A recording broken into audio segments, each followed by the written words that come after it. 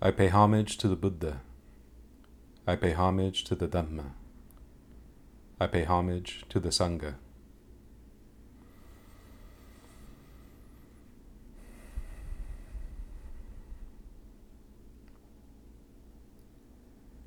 So I think it was last month that I made reference to a passage in the canon where the Buddha compares the Dharma, the Dhamma, to the ocean in terms of having a singular taste. You know, in the same way that the ocean has that single taste of saltiness, of salt, the Dhamma has the single taste of liberation or freedom. And I suppose that's a good thing to keep in mind for today, because I've been thinking about how we think about the Dhamma, how we discuss the Dhamma, how we try to articulate it with words, the various metaphors that we use, and how hard the Dhamma can be to grasp or understand experientially. And I suppose I've been thinking about this because, you know, as the years go by, as I continue to practice, as I continue to study, and as I continue to share the Dhamma and discuss it with others, it begins, or rather it becomes, easier to understand, easier to practice, easier to follow, and it begins to make more sense, you know, logically, as a consistent and a system that just works all the way through. But after a while, it can seem to make so much sense that if you're in the position like me, as someone who has the opportunity to talk about the Dhamma quite a bit, it can feel like you're giving the same talk on a subject over and over again. The kind of thing that it's sometimes better to just do it than to talk about it. You know, I was talking to a friend recently and confiding in him that, you know, over the years, as time has gone on, it's felt a bit like I'm giving the same talk over and over again on like how to tie your shoes, or how to make a peanut butter and jelly sandwich, which is not to minimize the difficulty of grasping the Dhamma. Rather, it's showing examples of the kind of thing that it really only makes sense once you actually start doing it. And the peanut butter and jelly one is, you know, a better example than one might think at face value, because, you know, those of us in the West who have grown up on PB and J's, you know, there was a point in our lives where we had to learn how to make that sandwich. It was probably one of the first sandwiches we ever made as kids. And it seems like a pretty straightforward thing, you know, 2 pieces of bread, some peanut butter, some jam. Pretty straightforward. Theoretically, you think about it for a bit and like, okay, I got it. And what we had to learn as children is how to do it in the right measure, like not too much peanut butter, not too much jam, and it should all make sense, be pretty easy. And as kids, we find that it's actually maybe a little more challenging than that. It takes a little more effort, and you end up, if you press too hard, you end up cutting through the bread with a knife, and then you make a mess. You put too much peanut butter, not enough jam, and then your mouth gets all gunked up with peanut butter. You put too much jam, it's too sweet. And I say all this recognizing that even today, I know people that make better peanut butter and jelly sandwiches than I do. How? My wife is one of those people. Every time I make a peanut butter jelly sandwich, I do the exact same thing. I put too much peanut butter. My wife makes the balance just right. And so recently I was thinking about this peanut butter and jelly conundrum in terms of the Dhamma, in terms of the Dharma, in terms of trying to share it with others, where after a while it feels a lot like making sandwiches. It's an issue of repetitiveness. If we talk about the path as changing our habits and changing our mind in regard to habits, then it's just a thing that we do consistently every day, trying to be skillful. And so oftentimes when you're in the role of sharing it with people, the way I have had the opportunity to do so, it really helps when you have questions from people in terms of what it is that they're struggling with, in terms of what they need help with, in terms of what they want to have clarified. And in this Zoom age that we've been on, there have been less questions all around, it seems, at least on my end. So it can sometimes be a bit difficult to find what to say. And so I went out searching to see the kind of things that people are asking these days about the Dhamma. And I'm not sure if I made necessarily the right choice. I made an interesting choice.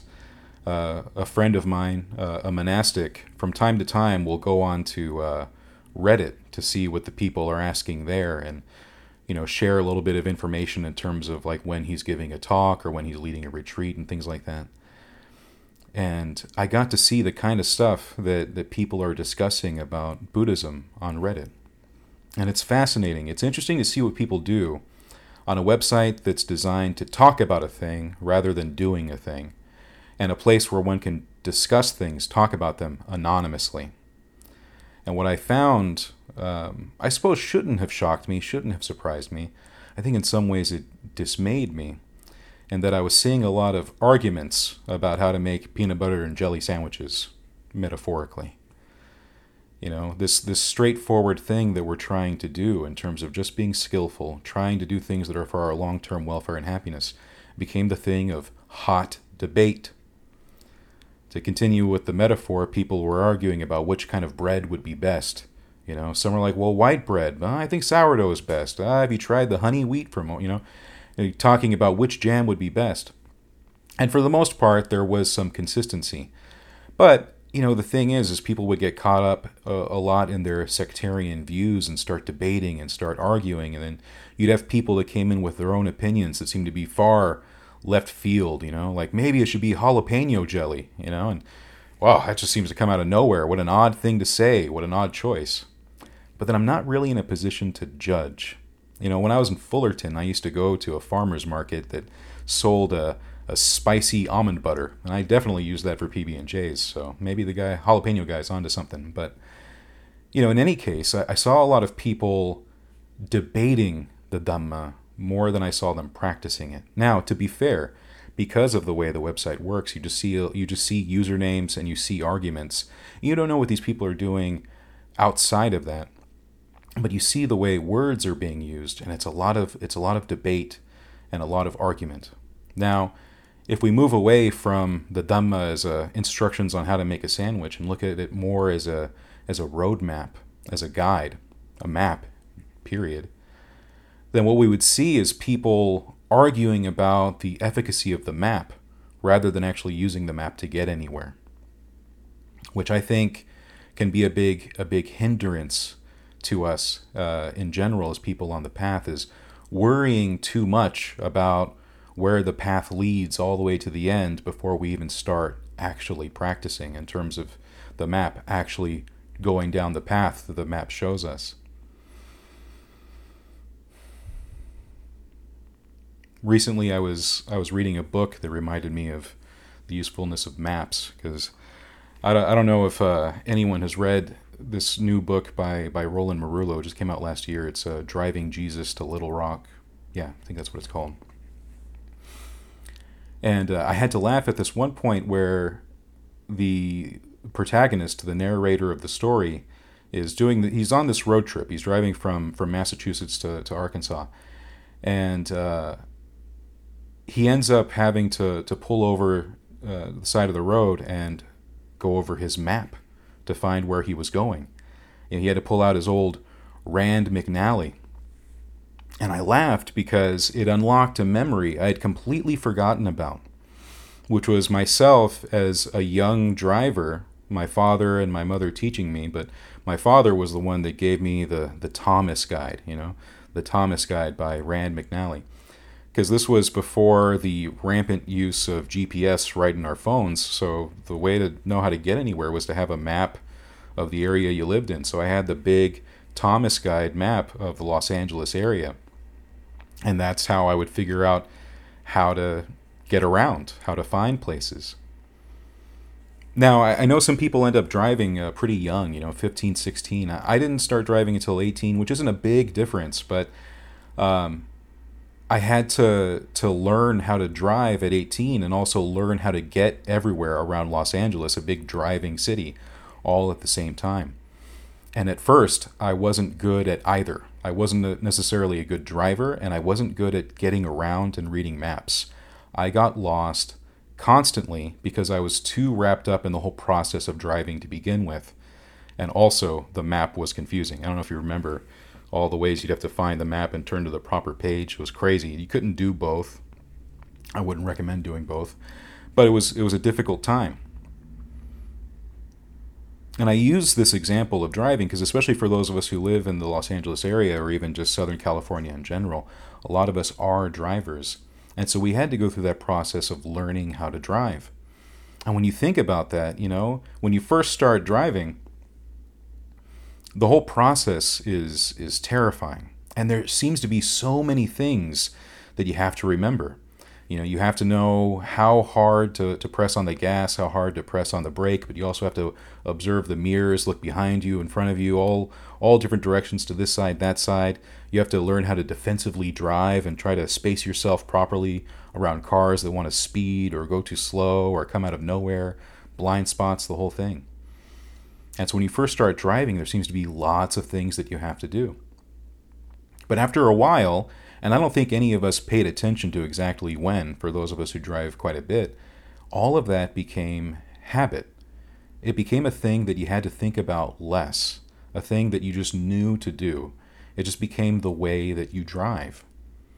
And we all do this for those of us that drive.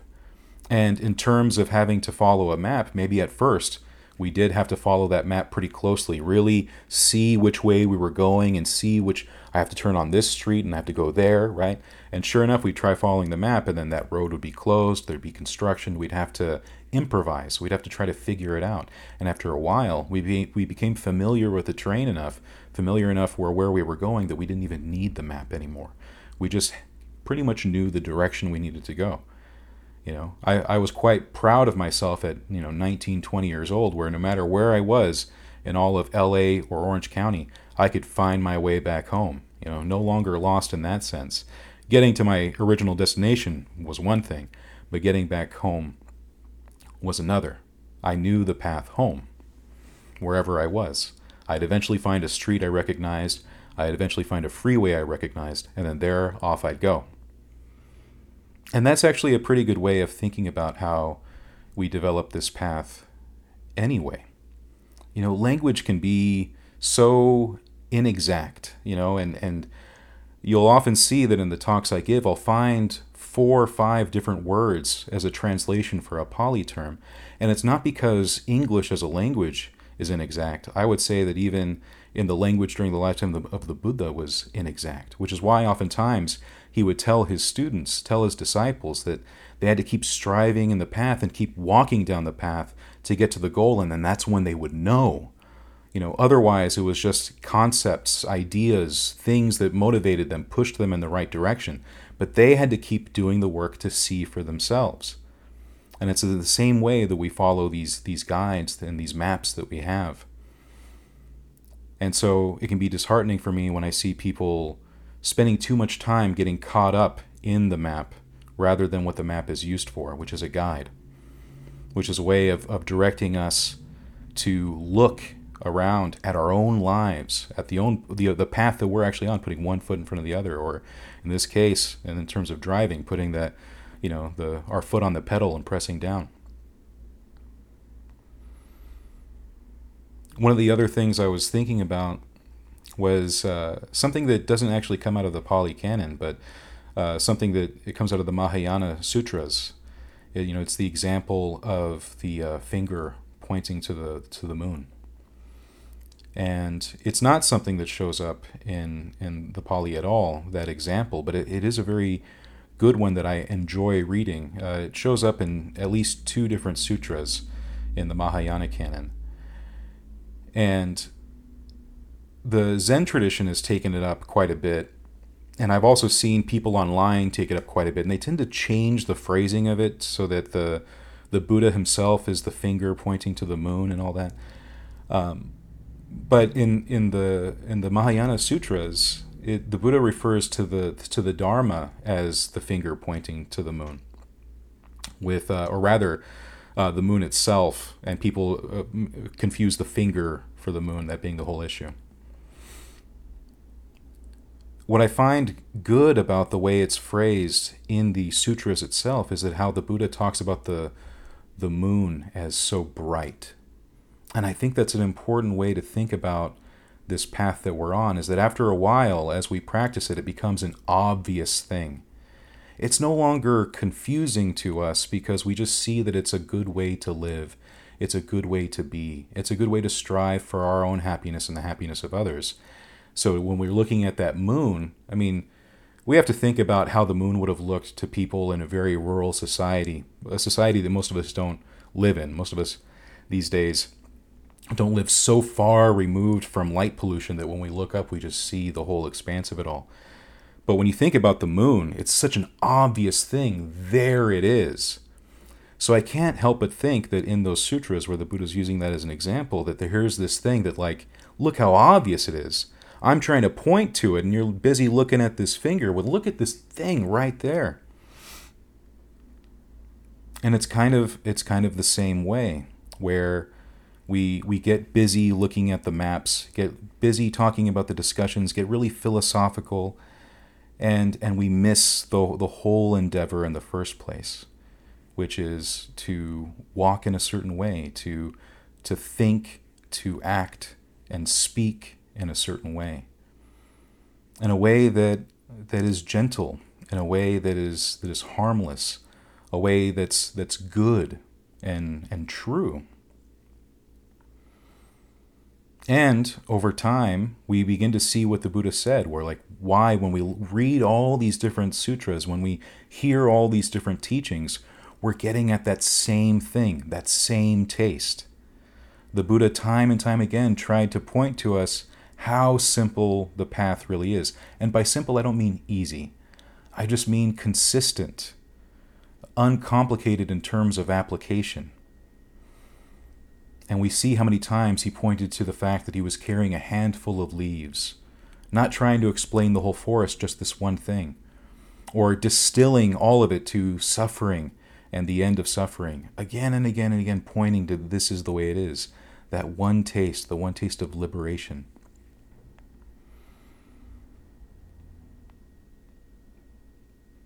So when I see places like that, and it's not just Reddit, it's just the one that came up most recently in my own experience, people arguing about Dhamma, I wonder how much they've read the parts where the Buddha actually discouraged people arguing and philosophizing and debating the Dhamma.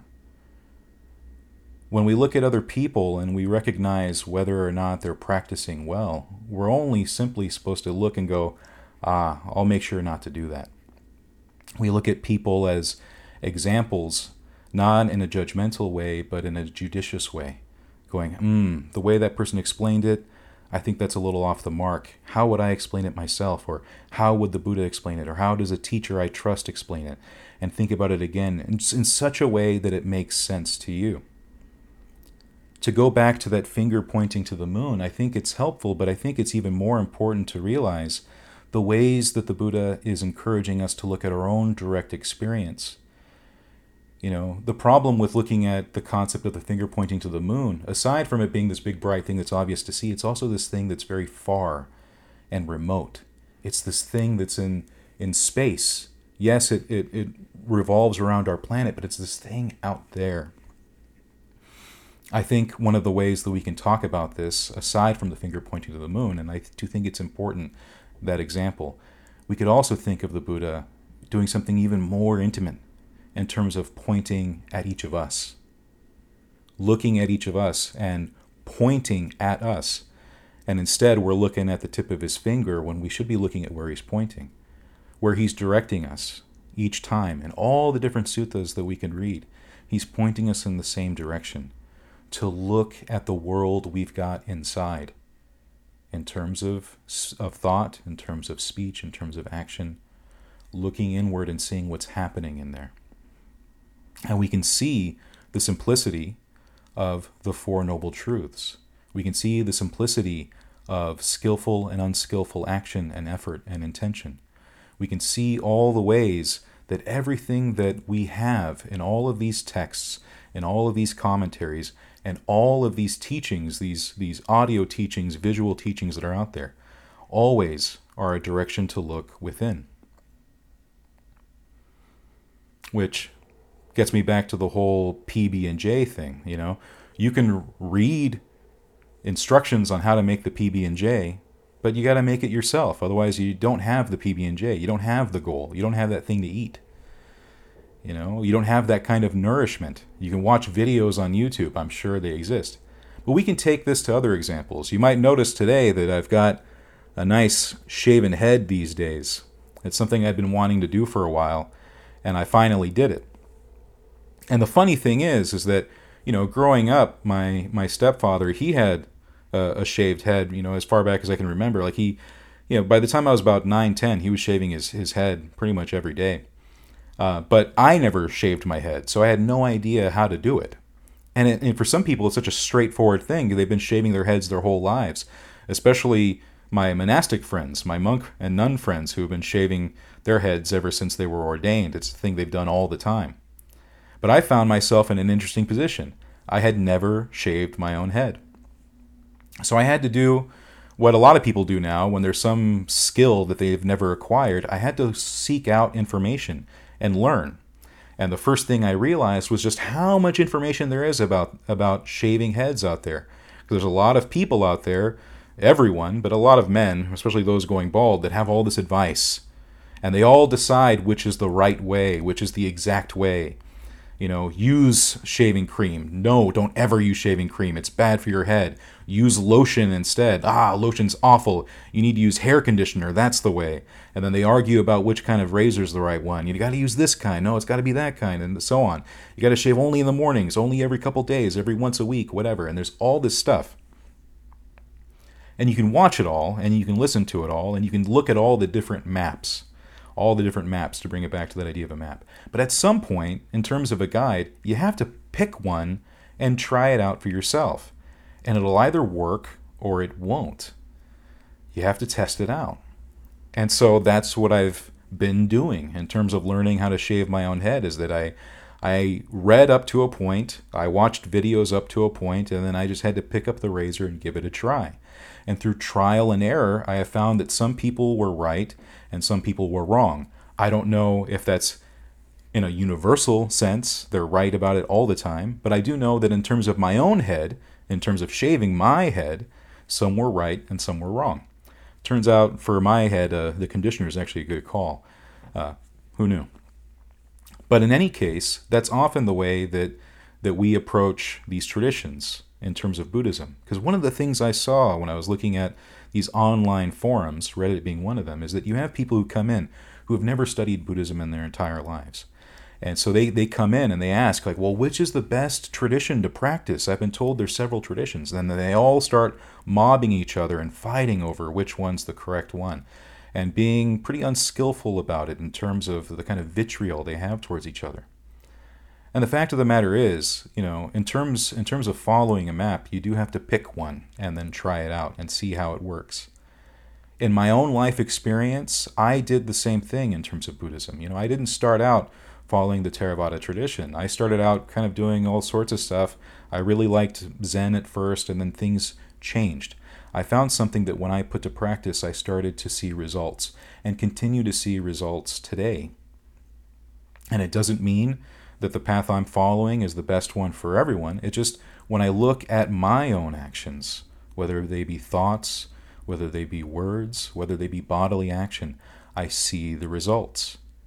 To take the map analogy again, I finally went out there, went on the trail, and realized that, it is leading in the direction I want to go.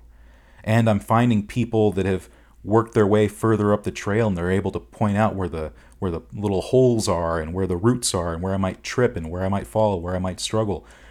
Points of rest along the way where I can be nourished and inspired and invigorated to keep going, motivated to keep going. And that's the way it's been. That's the way that I've taken these maps and made them something that I put into practice, I put to use. Maps are meant to use. They're not meant to be speculated and looked over and argued about. And it's the same thing with the Dhamma, that we're encouraged to practice together, but also practice in our own way, looking inside. In a lot of ways, we internalize the Dhamma and make it something that works for us. And that doesn't mean that we deviate from tradition. It doesn't mean that we deviate from the map. What it does mean is that the map is incomplete because that's how language works. Because eventually, as we keep going, we get to something ineffable, hard to describe, and the words begin breaking away. As we get more and more refined states of meditation, as our defilements fall away and our actions become more pure, we get closer to something that is completely undefined. When the Buddha talks about Nibbana, he talks about something that can't be said to be one thing or the other. And we come to something that language fails to grasp. And then we really are in the realm of our own experience, our own measure of what we find. You'll notice that when people finally do attain the bliss of Nibbana, with the way it's described in the suttas, there's not just the experience of release, there is the knowledge released that comes with it. Which means that once we get to the destination, we know. No one else has to confirm it. No one has to say it for us. No map has to describe the location for us. We simply exist in it and know. And that's what the Buddha would refer to as real independence, as the way that we are truly free of everything, including the raft that got us to the further shore. That's the goal we're working toward. Whatever model, instruction, or map we're using, that's, as Buddhists, what we strive for, that kind of liberation. And it's one defined by our practice, our innovation, our adaptation, because the map doesn't do all the work for us. We can't look at the map and then get to the destination. We have to do the work. We have to do the training, the cultivation, the development. And we find, at least I have found, that it becomes enjoyable as you further develop, and as it becomes a habit, a way of being, a way of life, just the direction you're walking in. It becomes a nice stroll rather than a trek or a climb. And you find ways of resting along the way and sharing that rest with others to help encourage them. One of the funny things I find in the suttas is how much of the time the Buddha felt was worth instructing and how much he felt was worth doing other things. You'll notice that the way the Buddha talks about his lessons, he says, okay, there's instruction, but then there's also arousing of wholesome desire, inspiration, encouragement. He's doing a lot of things of building people up, letting them know that they can do this as well, that what he attained, others can attain through their own efforts. And so it becomes this thing where we're in the business, essentially, of motivating each other, inspiring each other, to help each other along on the path, which is the opposite of the kind of arguing about the path that I've seen online recently. So that's what I wanted to share with you all today, is this way of keeping what we have written down and what we share orally with each other in mind. How this finger pointing at the moon we might interpret as another way, where the moon itself is, yes, the Dhamma and the truth, but it's also ourselves in terms of the world that we have inside, our inner world of actions and intentions, of thought, word, and bodily action. We see there that we have this finger pointing at ourselves, pointing us inward to what we do and how we do it. So I think I'll end the talk there, and I hope that it does the work of inspiring and encouraging. That was the intent with which I shared it. Thank you for listening.